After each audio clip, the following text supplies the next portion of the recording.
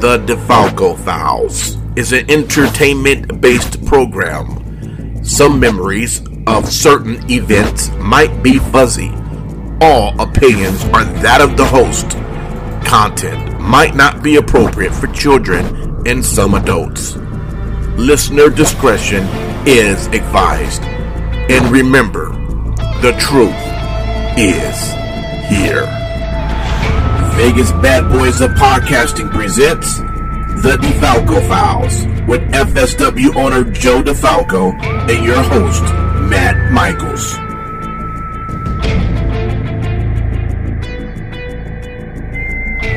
Hey everybody, it's Matt Michaels here on the DeFalco Files with the owner and creator of FSW, the Future Stars Wrestling, here in Las Vegas, Mr. Joe DeFalco. Joe, how you doing? Tremendous. Getting ready for the big run this month, 3 shows. So, what is more exhausting, getting ready for Christmas or doing the 3 shows in 1 month? Dang, I ain't got shit to do for Christmas. Kid's 27 years old. He can buy his own gift. He barely buys me shit. So, it's supposed to be the opposite now. He's in his 20s. He's supposed to be buying presents for me and his mom. Oh, NFTs? They count, right? Yeah, because, they're worth 2 cents. So. We need to start. I forgot about my my NFT investment with the kid. We got to start making Joe DeFalco NFTs, man. Had to turn 300 into 0 in no time. With the Future Shot coming up on this Saturday, the 3rd, what can we expect? I know there's been a few now announced matches, and is there anything else new to add? Yeah, I just actually posted on the student page. So the idea, obviously, is to get the younger talent on the show as much as possible. So, we announced Andy Delgado and Bugatti. Ricky Tenacious is going to wrestle Oliver Kennedy. We got a triple threat women's match that will have Alice Blair, Tanaya, and a new talent out of Knox Pro, J-Rod. She came down to the show, introduced herself, and oh man, heard big sneeze. Heard nothing but positive things about her. She's still very young in the business from Toa when she was at Against All Odds. So we're going to give her a shot in the triple threat. Working on a 4-way with Bodie, Chase Bell, and Davion, and trying to figure out a 4th participant. We might do a pre-show match. Also, Vandergriff is going to wrestle Watson, and Fresco is going to wrestle Demir Morningstar. So, right, nice. Damian Drake, does he have anything on the show?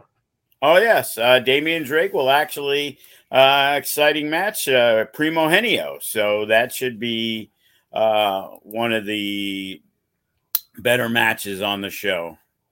Yeah. Overall, when you look at this card and you're looking at then the High Octane 2 weeks later,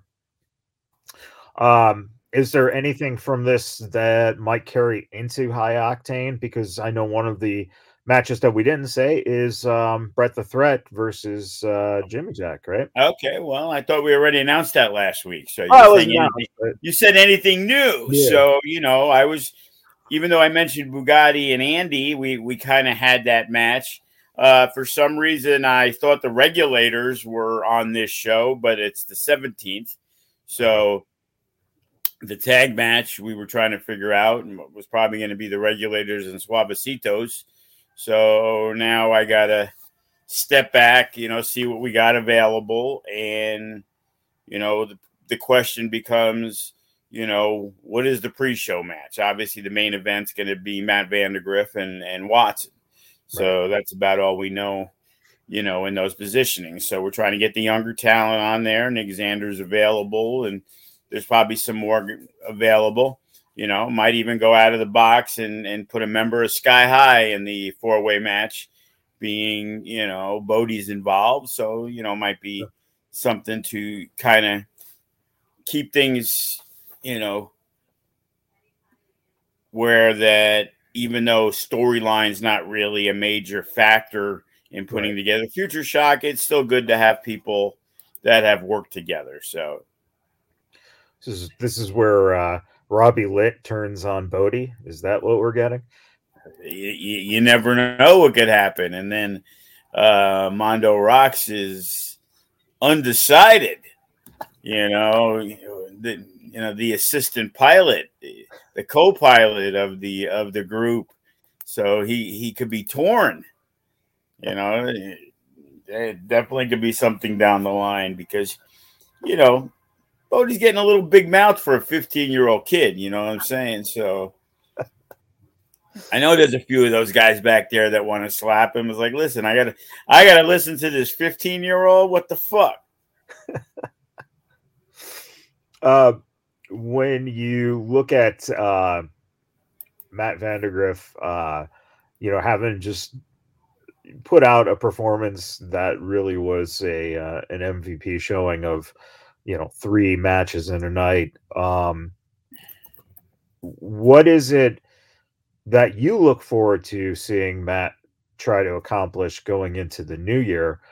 Since, he's had the title this year a couple times, and his counterpart in a lot of those matches early on in the year was Jay Vidal, and Jay just signed his contract with Impact Wrestling. So where do you see Matt going? And is that a little bit of a competitive drive now to try to find himself a place to go and make some of the bigger bucks, as opposed to the DeFalco dollars that he gets right now?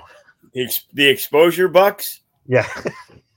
Those exposure bucks worked out pretty well for Cross, Chris Bay, Zoe Stark and Solo Sikoa, and obviously, Jay Vidal.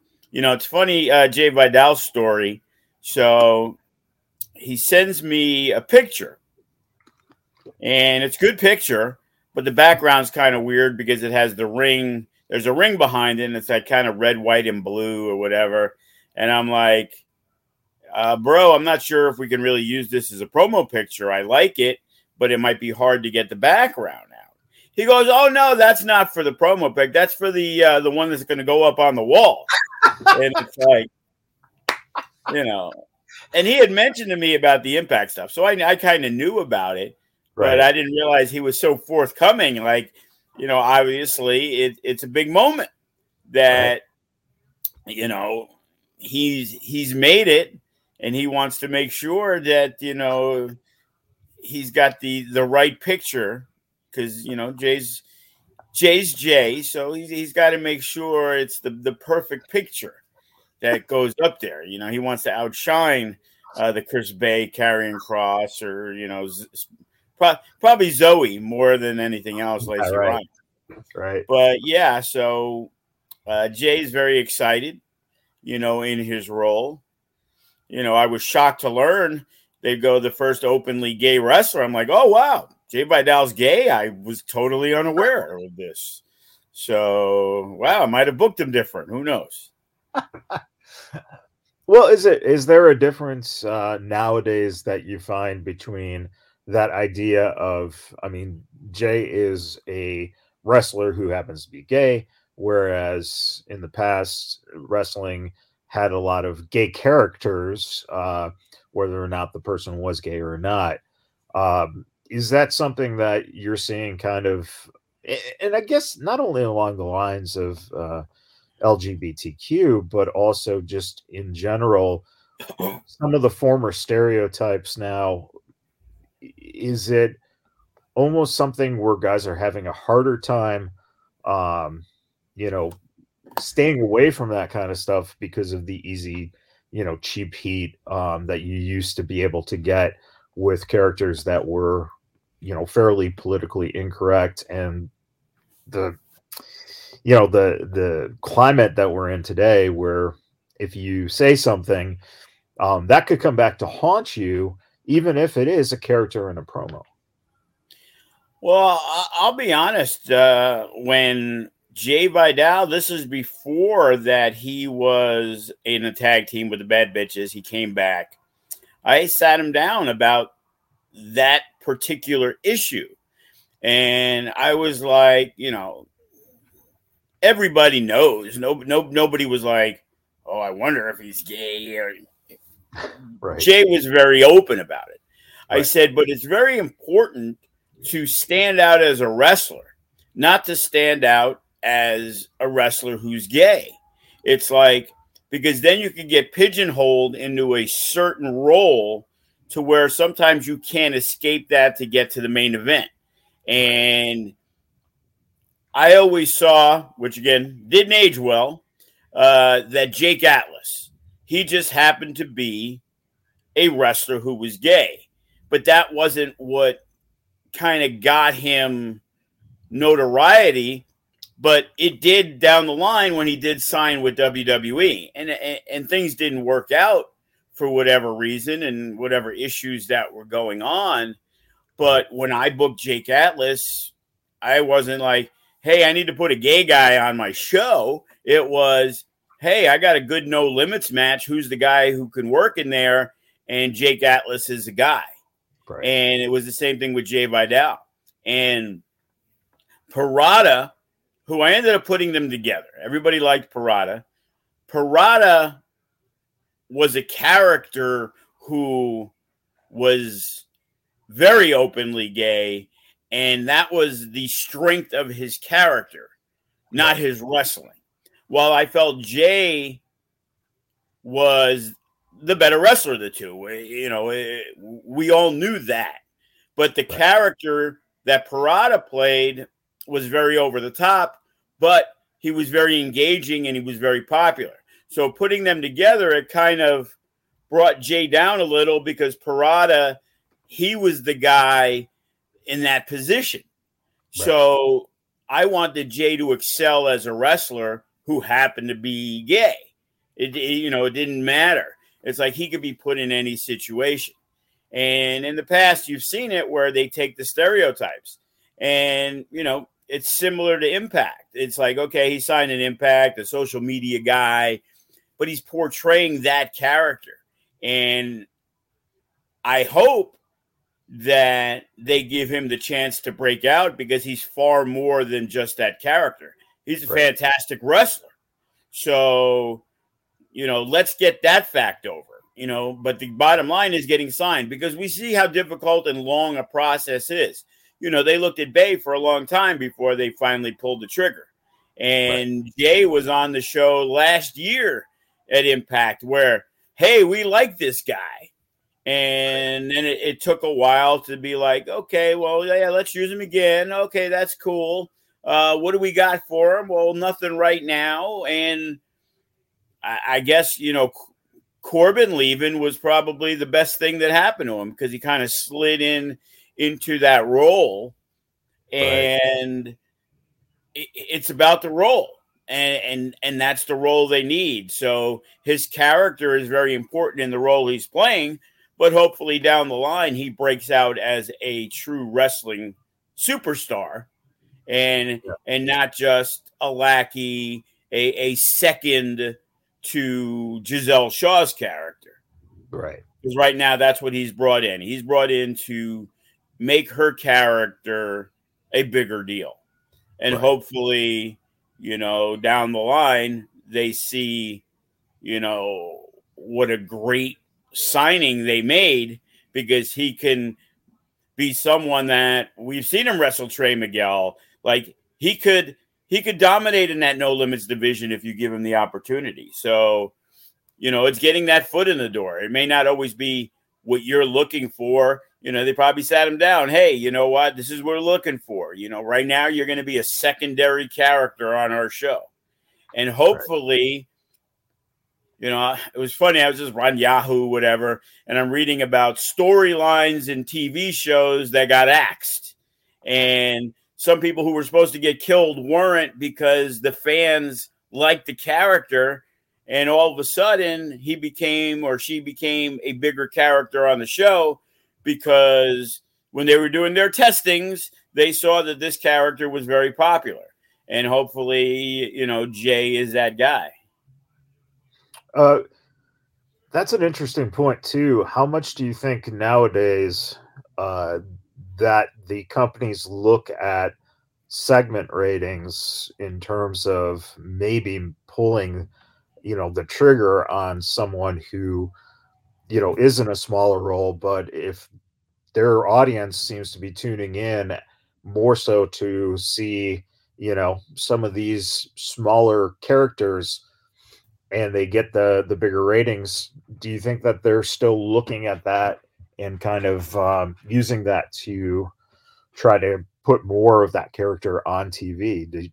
Is that still a big factor in pro wrestling's, you know, trying to make guys keep your ratings up and make guys elevated by using the data from television, or is it different because of streaming now?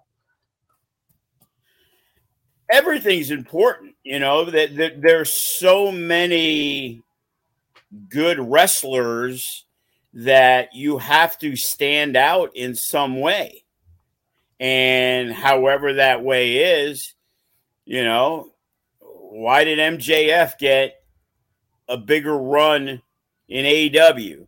Well, when they pulled the sheets, it seemed like more people would stay around or more people would watch because it was an MJF segment, and then maybe this other person that they built in a big situation always seem to have a drop.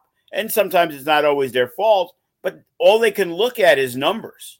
And if the numbers show something positive, then you're hoping they run with it. I always complain in WWE about Baron Corbin. Like, here's a guy who's gotten 4, 5, 6, 7 different changes, but for some reason they continue to give it to him despite him failing in those. While there's certain other guys who seem to succeed, but they pull the rug from under them, and then all of a sudden they disappear for a while. So, you know, you have to be well-liked. So maybe Corbin's loved backstage, and they want to see this guy succeed. Now they stick him with JBL, where it doesn't seem to be clicking anyway, because he has been beaten down so bad, it's hard to just now perceive him as something special. Yeah.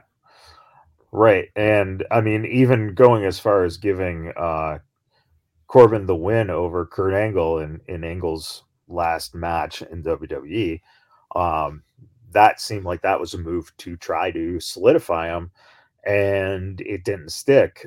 Is that something that you look at yourself when you're putting together your cards, you're looking at talent? You know, are there guys that you are willing to give more opportunity or chances to just based on the history, even though they might not, you know, have necessarily been over? How does that work for you when you see that idea of, and how many chances can a guy get to find that right character? Well, you know, we've seen things, and here's an example. Damian Drake. Damian Drake has gotten over, but Damian Drake has also changed up things. You know, he had his biggest run as the Unguided. Then he did something different. And then maybe he wasn't feeling it. Now he's kind of that 80s guy. And the crowd really likes him.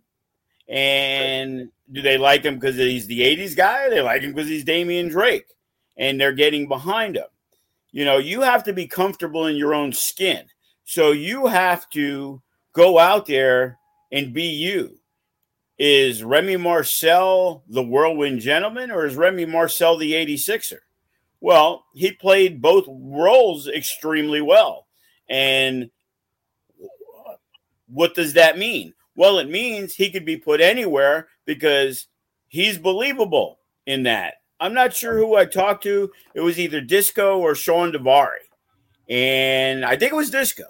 And like, he would have never thought of Remy Marcel as a tough guy, but he buys the 86 character.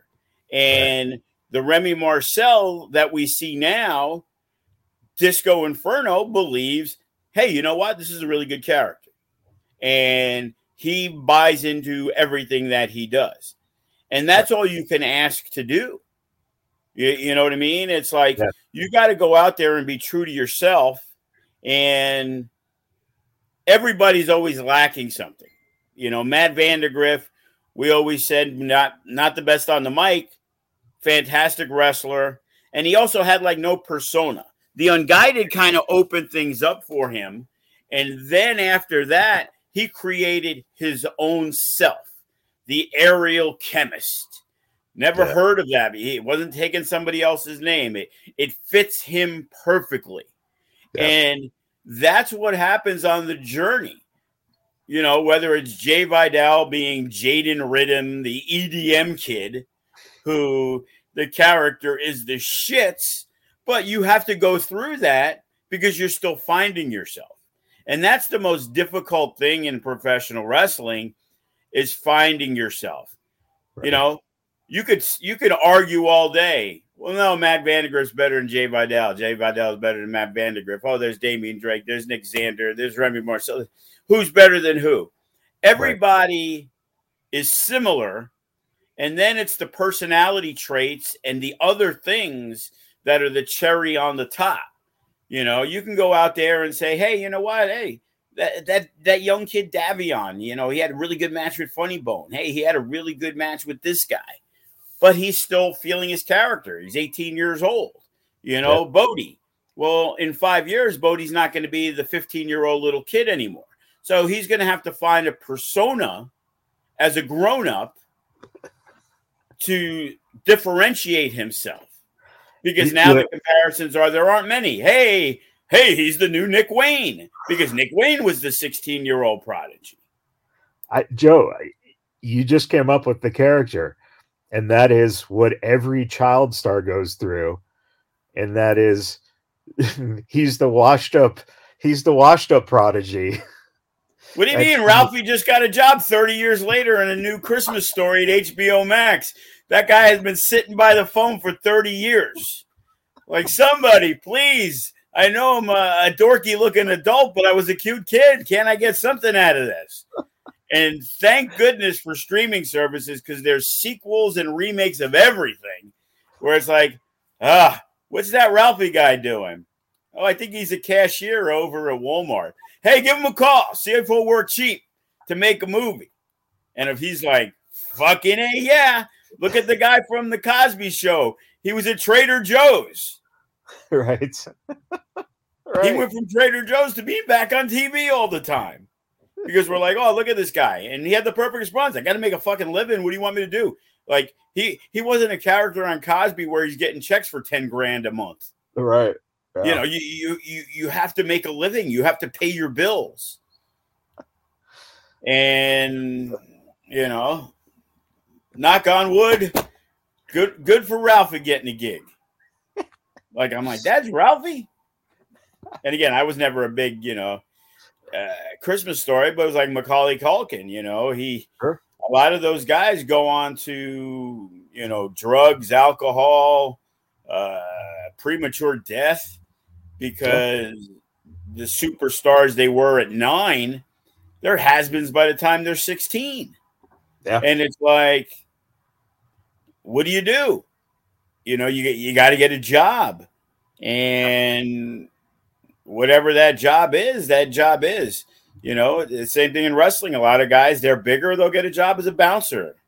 Right. You know, Disco works at a strip club, but he's made his money, you know, but he has to move on, you know, things end. Right. So, you know, so you got to get that window. And for wrestlers, the window is expanded. You know, mid-30s, you were kind of done. Now you're 45 and you're a main event guy. You're 40 years old And, oh, you know, that up and coming talent. It's like, dude, he's 41. But, you know, look at our guys who've gone on. It's like, wow, you know, Ricker, I think he was, you know, LA Knight, 38, 39 years old, finally made it to the pinnacle of WWE. Brian Cage, how long was he around? Mid-30s. Ryan Taylor, mid-30s. All these guys, mid to late 30s, are really getting their shine. You know, Jacob Austin Young, Gregory Sharp, they've been with us for 12 years to now finally, you know, Jacob Austin Young, is he better now than he was 7 years ago? Yeah, I guess, because he's had the experience, but he wasn't so much better now than he was then. Same thing with Sharp, traveled the world, but somehow the eyes got on him. And in the past, they'd be like, yeah, you know what? He's good and all, but he's 36. Matt Vandegrift's 24. Yeah. So it would be one or the other. Thankfully, now it's both of them. Right. Hey, we'll take Chris Bay, but we'll also take Tito Escondido, who's been around for 15 years, or Ryan Taylor, and these guys that are working New Japan Strong. And now they'll grab a Gregory Sharp and not worry about age, but then they'll grab a Chris Bay because he's 25 and he's doing things. So, well, Kenny King's a great example, because Kenny King never wrestled for New Japan, and now at his I don't want to say advanced age, but he is 53, so he is up there. So, but it's just amazing that he just got that opportunity now, and that's something he's established. Which again, you talk about stereotypes. Well, age was a stereotype big time in professional wrestling. Perfect example was the Boogeyman knew Booker T, got him in on the thing. And even Booker T was basically, you need to lie about your age because they're not going to want you because you're already 38 or 39 years old. Yeah. Yet I saw that dude 6 months ago at a show, and who would believe he's in his mid-50s? Right. He's in better shape than 95% of the roster. Yeah. But he had a lie, and he was told a lie by a WWE Hall of Famer. And he got on Tough Enough, and they got rid of him because they found out how old he was. But he still ended up making it. And he had a nice little run. Because they even say it now. Hey, send in your resume. But if you're over this age, we don't really want you. If you're under this height, we don't really want you. Right. And it's like, well, imagine if they told Rey Mysterio that. The greatest luchador in the history of the business. Yeah. Would have never gotten out of Mexico if Paul Heyman and Eric Bischoff, and by the time he was in WWE, he was already established superstar. Right. But Paul Heyman took a shot on a guy who's no more than 5'4". Yeah. And then he really got the bump when Bischoff brought in all the luchadors, not only from Mexico, but even through the United States. So. There is a place for everybody in the business if they are good enough. Now, and it isn't just being good enough. You have to be in the right place at the right time, because you have to make sure somebody who's important sees you. So, for a while, Regal would go to PWG, and that was when WWE was doing the run of using the best indie guys. Right. And the Adam Coles and the O'Reillys and that group that came in, the Undisputed Era, that was a different era in WWE, because they wanted NXT to kind of rival what AEW was doing. So they were raiding the Rock Vault of Ring of Honor and anybody who had name value. And that's when they went back to, you know what? You're not going to be Arnold Cross or Arnold whatever. You're going to be Adam Cole. You're going to be Bobby Fish. You're going to be Kyle O'Reilly. Everybody got to use their names, which now they've switched again to not everybody gets to use their names. And before that, they didn't. Like, Cross, Keith Lee, they were the last batch of those guys who, when they came in, that they were their names. Right. Now it's like, we don't care how good you are. You're going to have a name change. We do have to state that Cross did just get a little bit of that name change. Well, he was still Cross. Okay. Yeah, but Carrion? They couldn't call him Killer. Right. Can't have that. They weren't going to call him Kevin because he was a killer. So Carrion is, I'm going to guarantee you, I don't know this for a fact, but I'm pretty sure Kevin was involved in that name because it was, Carrion means something that fits what his character is supposed to be. Right. You know? How boring of a name is Keith Lee, but he was popular enough that they were cool with him using that name.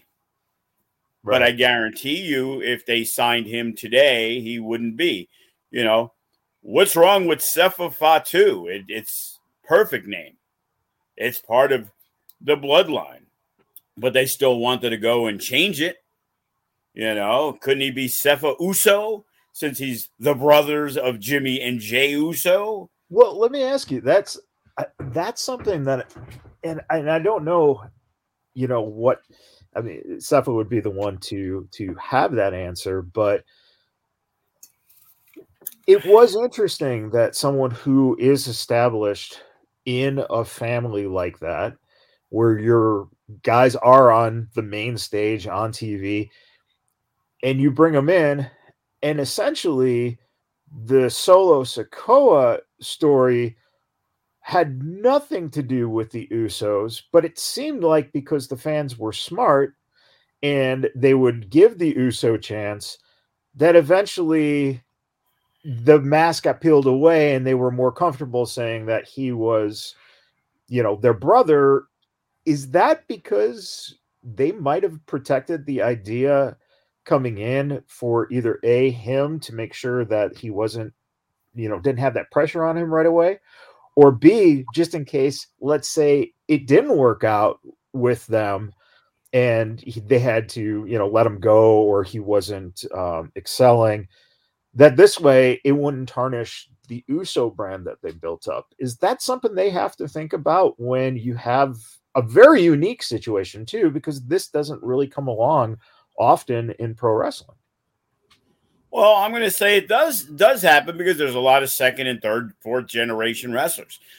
We knew Braun Breaker was Rick Steiner's kid.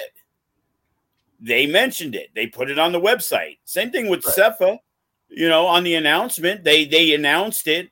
So it isn't being smart and going to the dirt sheets. If the average fan who goes to the WWE website would know that Solo Sikoa, who just signed, is Rikishi's son, the Hall of Famer. But they also like to differentiate it because, again, not everybody knows. So they want to make sure that if Braun Breaker, if Solo Sikoa, if The Rock's daughter get over, they're getting over because they're getting over, not just because of the fact that it's, family oriented. They did it in the past. Ted DiBiase Jr., he got rocket ship. That guy didn't have the charisma of his dad's fingertip. And that's the reason why. But he also got put in a big situation. Cody Rhodes was the same thing. He was not like his dad. Cody Rhodes should have grown outside. If he was Cody Smith, he would have never been signed when he was by WWE. Right. If he was going to make it, it was going to take a long time. There was a guy that we used many years ago, and he was Jimmy Snuka Jr.'s. He was Jimmy Snuka Jr. He was Superfly's kid. And on the indies, working rushes, he would work around elsewhere, but locally he trained when Rush had his school. And we started doing our own little thing when we brought in like Mike Knox and Knight Kirk and Ace Steel, name from the past, and Funny Bone and Derek Knightkirk and this whole crew. And I brought up the idea of, hey, why don't you use Jimmy Snuka Jr.? And I thought he gave me the dumbest answer ever. Well, I want to prove that I can make it on my own. Well, how about you get in? Because you need to get in first. Right. And it doesn't matter whose kid you are. If you suck, they're going to get rid of you anyway. But don't waste so much time, because he was a long way in to when Deuce and Domino were running wild in OVW. And then they got pushed to the main roster, and they let them be Deuce and Domino, but the shtick was totally different. Domino was not cutting promos like Andrew Dice Clay that got him over in OVW. And that whole thing with Deuce, Domino, Cherry, it was like the same thing with, when it was with Eminem. They were so over, like, for some reason, the WWE has, okay, we need to change you. And those were a couple of the ones that got the opportunity to be the same. And I remember years later when I guess it was the group that they were in. Was it Evolution? I'm not sure. But it was Cody Rhodes, Randy Orton, and DiBiase. They went their ways. That it wasn't Evolution. Orton wasn't in with them either, because Orton was part of Evolution. This was that Rhodes and DiBiase, and there was Orton was with those two, because I remember they were the tag champs and they would job out to John Cena, but Randy Orton would be able to hang. So whatever that one was. But the bottom line was they got replaced, DiBiase and Rhodes, whether they went somewhere, I couldn't tell you what happened. But they brought in Jimmy Snuka Jr.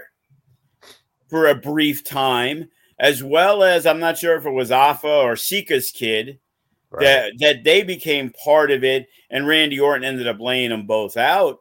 But it was like, wow, you sure took a long time to even, if you're signing a guy, the idea is, how do we get these guys over? And I remember it was Jericho. And he was doing like the Roddy Piper type show. And he had Snuka on. And I'm like, why the fuck is not Snuka Jr. in the audience?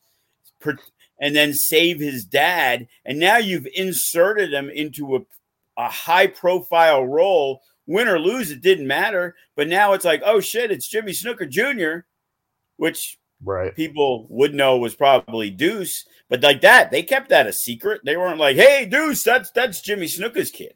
Like, they never let on in that situation. So it's kind of like polarizing on what they do. It's the choices they make. Like, that pushed Ted DiBiase Jr. down your throat as Ted DiBiase's kid, or what they did with Curtis Axel as Mr. Perfect's kid. But again, he was another one. Man, you want to talk about void of charisma. But then when Curtis Axel did the Hogan thing, it got over big. Right.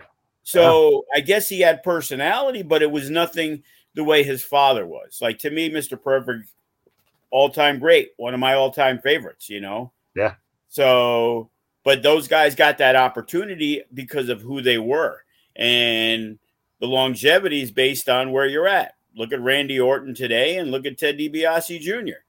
Randy Orton got signed, he's a troubled dude in the Marines or whatever, but he excelled and became, one of the biggest superstars in WWE history. And he was, he's one of the few who far exceeded what his dad did in the business. Right. Yeah. Yeah. And Ted DiBiase Jr. is doing the Brett Favre thing. And I wonder if they'll be in the same cell together. Yeah.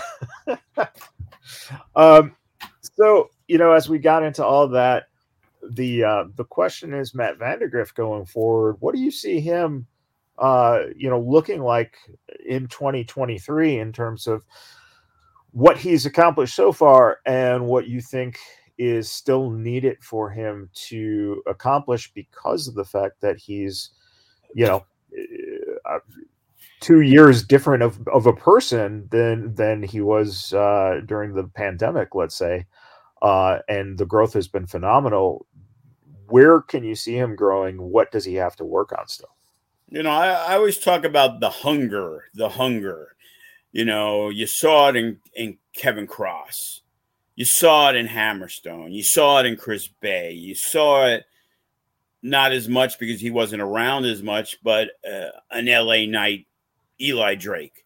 You know, you knew that what they were doing, as good as it may be, and they worked their ass off to be as good as they could in that position, that wasn't their end game.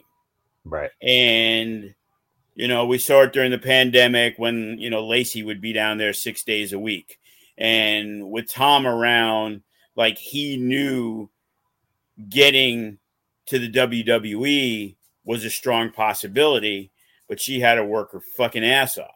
Yeah. She didn't coast. She wasn't like, well, Tom knows people, so I'll be able to go get on. No, she made herself in demand. Jay Vidal made himself in demand. You know, when he got those opportunities, he took advantage of it. A Matt Vandegrift will fly to Jacksonville to get on an AEW show, send emails. And being the No Limits champion, being a main guy in FSW, I'm pretty sure it means the world to Matt Vandegrift.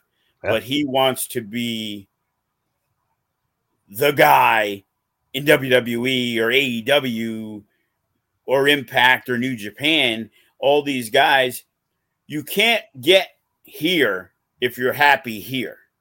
If you're content here, you're not going to work your ass off, because you can work your ass off and never get to that spot. Yeah. And it's not a fault of yours. You know, we have half a dozen guys that you look at and can say, well, yeah, wow, he's better than that motherfucker in AEW. Holy shit, that guy got fucking signed.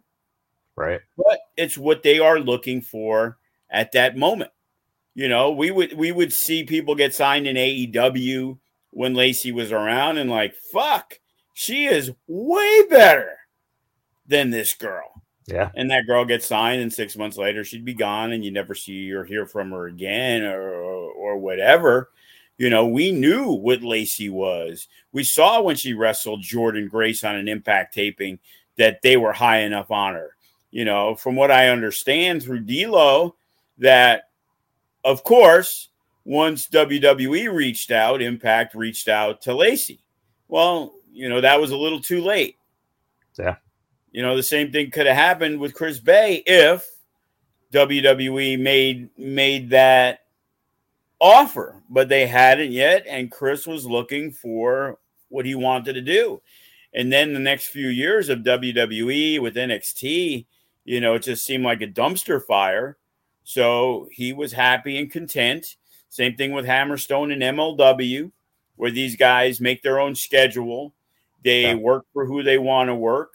They make good money when they work for that main company, which keeps their name, you know, where it needs to be. But they can go out and command and make a good living and not be under the thumb. And some people would rather make a good living and wrestle and be on as many shows as they can than be under the thumb. You know, everybody's different. You know, Brian Cage is a guy who, no matter how much money he was making, was disgusted because he couldn't be on AEW. Like, he felt he had a lot to offer. It's like they went out of their way to sign him and then kind of stopped using him. Yeah. And, you know, fortunately, he's come around the cycle again where he's being utilized. And, you know, they obviously have to think high enough of him because, you know, he's gotten to wrestle Samoa Joe and he got to wrestle Wardlow. And they're using Brian Cage to make sure that there's good matches going on. Right. Well, you know, that's an interesting fact, too, is that, you know, Brian, his option was exercised to, you know, his kind of surprise because they weren't using him. And now you're in a position where you had him for, you know, let's say 6 months of that contract or so. Do you, as an owner, do you utilize someone like that then in a position where he's a big enough guy, he's a big enough name, he's had enough exposure that you could use him to get the other guys over that you're intending to keep longer term or use more in stories, and then eventually, whittle it down so that by the time the contract's ending, you let him go. Is that something that might be a playbook for, Tony Khan in terms of, how you utilize someone who looked like you were going to utilize him as a star, but in the end, it almost seemed like you exercised the option in their contract just to keep them around so they didn't go elsewhere. That's been tried and true. WWE a lot of times extended people, Ring of Honor paid people because they didn't want to lose them. And that was more of a WWE thing of keeping people away from AEW or keeping them away from WCW back in the day. Right. And, when you have that kind of money, I guess you can. But, Sure. When there was rumors of Bryan Danielson and he's going to leave when his contract expires, then it became, oh, well, you're cleared now, Right. So because he was going to leave two years prior. Right. And try to go to Japan and an AEW or whatever it was. They signed him up. He had his run again. And then what did he do? He ended up finally leaving because he did everything he felt he could do in WWE. And he wanted that freedom to go out there. And if he can wrestle on New Japan, because we heard that's what WWE was offering the last time around. Like he could wrestle in on New Japan show. Or maybe that's why Nakamura signed, because he got to go back to Japan and he gets to wrestle the Great Muta in his last match. Right. With Triple H in charge, he understands maybe some of the newer nuances that Vince McMahon, hardcore old school, we're not even going to mention, how great Macho Man Randy Savage was before he came to WWF, or Ted DiBiase, or Hacksaw Jim Duggan, or Jake the Snake Roberts. That's the difference. When they brought those guys in, they already had 10, 12, 15 years experience. Guys they bring in now, Roman Reigns didn't even wrestle on NXT. Right. They brought him up through developmental and said, okay, we got this idea. We're going to do the Shield thing, and we're going to present them in a strong light, which was a very rare occurrence in WWE to take these young guys. And when they got in high profile matches, actually put them over. It was like, oh my God, I can't believe it. And it's like, well, you can't make new stars. Well, of course you can't make a new star. When you take The Miz, you made him a star, and then he gets squashed by John Cena and he gets back to the bottom of the line, or Wade Barrett and Nexus is running wild and John Cena has to kill 6 guys in the Nexus. And Wade Barrett is like on the verge of being a star. All you have to do is give him that one big victory. When Bray Wyatt first came up and started feuding with Cena, he still had to lose the feud because it was John Cena. It wouldn't ever hurt John Cena. Maybe Bray Wyatt would have been a bigger star 2 years earlier if WWE let it be. You could sit there and watch, and it's like, the one thing, I always listen to what a Bischoff and a Vince Russo and a Cornette and all of them have to say. Sometimes they're totally out of their mind, but a lot of times they make a lot of sense. And, a fan who watches all the time, we see things, we're watching. I'm watching as a fan. I'm not watching as, hey, I'm the FSW owner and booker. I watch it as, hey, I'm a wrestling fan. Oh, man, they're turning Roman Reigns. Like, to me, that was money years ago. But when they finally pulled the trigger, they went all in on it. And you see when they go all in on something. When they go all in on something, it's like, wow, they are capable. Like, how great is the Bloodline and Sami Zayn and all the stuff? And it's like, so Sami Zayn's like the most popular wrestler in wrestling now. And Reigns reminds me of like with Cross, when it'd be like, I'm going to lock the door and beat the shit out of you, where it's like, Syracuse, acknowledge me. And he's talking down to them like pieces of shit. And they're like, he's the god. He's the cult leader. Right. And, and having Heyman in the mix is only made the Usos like now considered the greatest tag team ever. Are they? Probably not. But they're in that position. And then Cepha comes in, and he immediately is a main event guy. Right. By just walking into a situation. Right. So, it can be done. But then you look on the other end, it's like, oh, okay, well, Cross comes back. It looks like he's in line for this monster push. He's had 2 matches. He beat Madcap Moss and Drew Gulak. And other than the pay-per-views where he split with Drew McIntyre. So it's obviously they want Drew still as like the number 1 babyface on that role. Right. But now my question is, where does Cross lie? Now they signed Bray Wyatt and they signed Braun Strowman. And these guys have had experience on the top of the card. Right. And I haven't seen Kevin in a while. Like, other than TikTok, like, man, I wouldn't put Cross in with Roman Reigns now. You've kind of dismantled him by having him lose. I don't care how he lost. It was like, I don't care how he won. It was like he won. He beat Drew McIntyre. The fact that it was because of Scarlett means nothing in the future.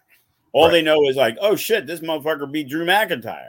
But then to come back and now lose to Drew McIntyre, yeah, but they protected him. Nah, a loss is a loss because he didn't bounce back and murder 3 guys. Because, wait, they had Braun Strowman doing that. They had to bring him back because Cross was in the spot. So what did they do with Strowman? They beat him up jobbers. Oh, so they did the same thing they did with Omos on Raw till they wrestled each other. And, so there's so many guys in no man's land. So, tiptoeing through, it's really difficult to get in a great spot. Do you think with Sami Zayn's popularity and the potential of getting the belt off of Roman without actually Roman having to take a loss, that it would be practical that there could be a 3-way match in which whoever is that third person essentially, ends up the one who takes the pin from Sami, and maybe they put the title on Sami for a little bit while Roman's off TV, and that way you keep the championship in the bloodline. Is that something that they might toy with, or would you even toy with that as a promoter? No, I wouldn't, but we've been hearing for a year Roman Reigns is not going to be doing shows very much, but he seems to be doing shows. And he's doing more shows than Brock Lesnar did when Brock Lesnar was the champion. So I think if you're going to go all this way with Roman Reigns, to have him lose in a 3-way where he's not pinned, I just think that would be poor execution. It's like he's done too much to now just give it away. He's held it for so long. Somebody's got to beat him because, the rumor was, they were going to split the titles. Well, how did they split the titles? Paul Heyman, Drew McIntyre is going to win at the Clash in the Castle, and Heyman's going to come out the next day and state, well, that title was on the line, but the other one, the Universal, wasn't. But they've been advertising for a month before that show how the Universal, collective title is being defended. But I thought if there was any shot in his home country, that would be the way to do something. They did enough interference that if Reigns lost, it wouldn't have hurt him in any way. Right. But again, the plan supposedly was for Drew to win, but that was under the Vince McMahon regime. And I think Triple H, who's definitely, a scholar of the business, saw the success of Roman Reigns and felt that it wasn't needed to take the belt off him. That what's funny is when they move the belts a lot, it's like, it's blasphemy. Ted DiBiase was never the champ, and Jake the Snake was never the champ. And they had 6 or 7 guys that when you look at the way today's championship reigns have been, like, wow. Like, Ted DiBiase didn't even let him hold the title when they did the thing with Andre. Like, right. How did you not let Ted DiBiase run as the heel champion for a little while? Right. Like, why not make the overly popular Macho Man Randy Savage beat DiBiase at the Pinnacle instead of doing the tournament to eliminate Hulk Hogan so he couldn't get pinned in Andre? And then, good booking, I guess. DiBiase got the bye into the finals and Macho Man beat him. But how great would that story have been if the Macho Man, as they said, the babyface made the chase? Right. I was at Madison Square Garden when the main event wasn't Hulk Hogan for the WWF title against Earthquake. It was a non-title match between the Honky Tonk Man Intercontinental Champion against the former champion, Randy Savage. That was the main event. The crowd went crazy because it was non-title and Savage would win. But It was like, imagine if he finally got the heavyweight championship against the biggest piece of shit heel in the history of wrestling. Like, they had their Ric Flair WWF with Ted DiBiase and chose never to do it and kept that belt on Hogan. And then when he did lose the belt, who did he lose it to? Well, at the time, arguably a guy who was more popular than him in the Ultimate Warrior. Right.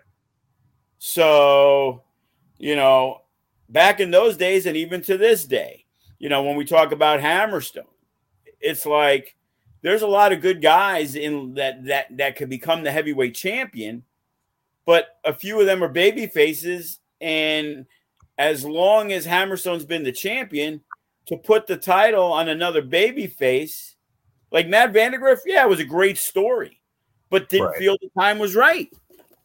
It's like you want, after so many years, there to be a champion that you want to see get beat. Well, if Vandergriff beats Hammerstone, half the crowd's happy, half the crowd's not happy. They're both baby faces. It's cool, but I would rather have the dastardly heel be the one to beat the over baby face in that situation. Yeah. So as we kind of look here at the time, and we kind of get ready to kind of wrap a little bit, you got the show coming up here again Saturday night, 7 p.m. start time, correct? 6 p.m. 6 p.m. 6 p.m. 6 p.m. We got to confuse people. 7 p.m. The Silver Nuggets 5 p.m. Future Shock is 6 p.m. High Octane 7 p.m. New Year's is 9:30 p.m. That way there's mass confusion. I thought 6 p.m. because Future Shock's using the younger guys and they got the curfew at bedtime. Yeah. Bodie's got to be in bed by 9:30, When you look at again the network, you can catch Future Shock if you're not in town or if you can't make it out. Actually, we will not be airing it live. Oh, there we go. Okay. Spider's unavailable. Joey's going to Iowa to the Revolver show. That's right. So we are going to film it and try to get it up as quick as possible. The latest would be the Friday after, but we're going to see if we can get it up earlier. So as of now, I'm under the impression we're not. I've told there was some people who could do the editing. Like we can edit it live, but I'm not sure I want somebody who's never done it before live streaming to, we've had enough issues with Cox Cable and airing stuff to have somebody who doesn't know the system come in because Spider taught him for 45 minutes on Wednesday. And Joey going to out there, is it true that he's on a mission to get Moxley to come back to FSW? Is that what I'm hearing? No, I heard the rumor was he was going to Revolver. He was going to be my muscle to collect the money from Sammy Callahan from the Full Tilt weekend. Still working on the numbers there. So it's only been 8 months. Is it? Yeah. Is it like a political a vote count now, where the numbers are still being tallied? Yeah. Still being tallied. It's very busy. Impact does run, once a month. So, and Revolver runs once a month. So, those are 4 days out of the schedule. And those other 26, boy, he is one busy motherfucker. Oh, he's always in the gym. Look at him. That's no doubt. He even calls himself the Penguin. So,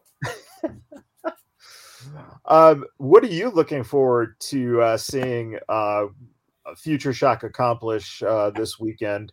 Is there anyone in particular that you're looking forward to kind of seeing how they perform, including the new people you haven't seen before? Well, one for sure is Andy Delgado. Here's a guy who was promising, went to China, disappeared, came back. We had him in a 4-way. Disappointing performance, in my opinion. I guess he collided heads, and maybe that's the reason. But the weird thing is, we've been talking about matches, and Bugatti mentioned him, so we're going to give him that match. But when we were going to do it before we got canceled, Jacob Austin Young wanted to work him. So some of our main guys seem to be really eager in working him, which makes me believe that they feel even Matt Vandergriff, when he's trained with them. So, we'd have a stiff match, man. Look forward to it. So now he's going to get that opportunity. No excuses, one-on-one. Go out there. I didn't put him on a show after that because of that situation, because he didn't get the job done. That's what Future Shock's about. So if I have to choose one over the other, and circumstances are different. Again, Oliver Kennedy, he's had some good performances, but he's also been placed with guys that know how to work. He got to wrestle Gregory Sharp. He got to wrestle Sin Bodhi. So he's getting to work Ricky Tenacious, who made Tanaya look like a superstar. Ricky, knows how to work, despite his annoyance when he touches a microphone. So, let's see this guy. He's the guy we're bringing him along very slowly, but giving him good opportunities when he gets it. And, for every young wrestler, it's probably more important and a lot easier to just get a simple one-on-one match. And when you're going to wrestle, the cream of the crop, you might have some lapses, you might fuck up here and there, but those guys are going to bring it together. So all you have to do is kind of hold up your end of the bargain. When it's in a 3-way and a 4-way, and, he was in a 4-way, and he was in with Angel Celestial, who has experience in Mexico, but not really here. And, he's mixed in with him. And I think it was Ricky Gomez used to be in the tag team with the Suavecitos. So those guys have enough to think about in their own minds about getting the best match for themselves, not concentrating on making sure that person succeeds. And that's why it's easier when it's a Sharp and a Sin Bodhi and a Ricky Tenacious and a Jacob Austin Young to be in that position. Same thing. Demir Morningstar, young kid, Kenny King, very high on him. Chris Bay, high on him. He had an opportunity, and he got to wrestle a one-on-one match with Gregory Sharp. And it seemed like the spotlight was a little too much for him because he did far less than I would have hoped for in the match. Sure. And now he's going up against a guy who's experienced, not super experienced, not like he's got, 15 years in the business, but he's going to wrestle Fresco. But Fresco, understands the heel mentality. He understands how to work. So let's see what Demir can do. I'm expecting Primo Henio to knock it out of the park against Damian Drake. He's getting a great opportunity. People say great things about him. Well, he's getting to work one of our best guys. So, If he goes out and shits the bed, well, there's no excuses for that. Yeah. Sometimes people aren't as good as presented. We had a young guy a few years ago from Arizona come in with a lot of hype, and it was like, yeah, he's okay. He's got a long way to go. It was like Shogun at this point, who's had less experience, is way better than him. And the guy is Watson, who the potential was there. It just took him time to get there because in Arizona, there wasn't as much talent for him to get better against. Right. Unfortunately, he was wrestling guys his equal or lesser. So he couldn't step up. He could only wrestle Hammerstone and Graves so many times out there.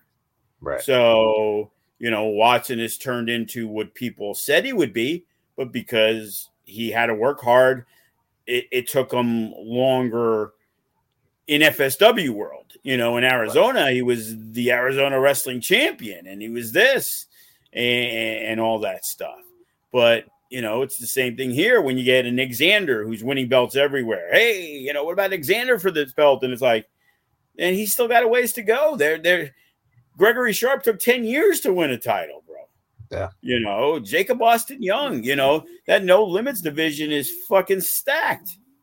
Yeah.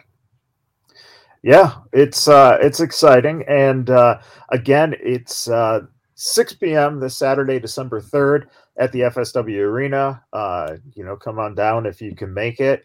And again, if you get the FSW network, it won't be broadcast live, but you'll be able to see it probably within the week or so, hopefully.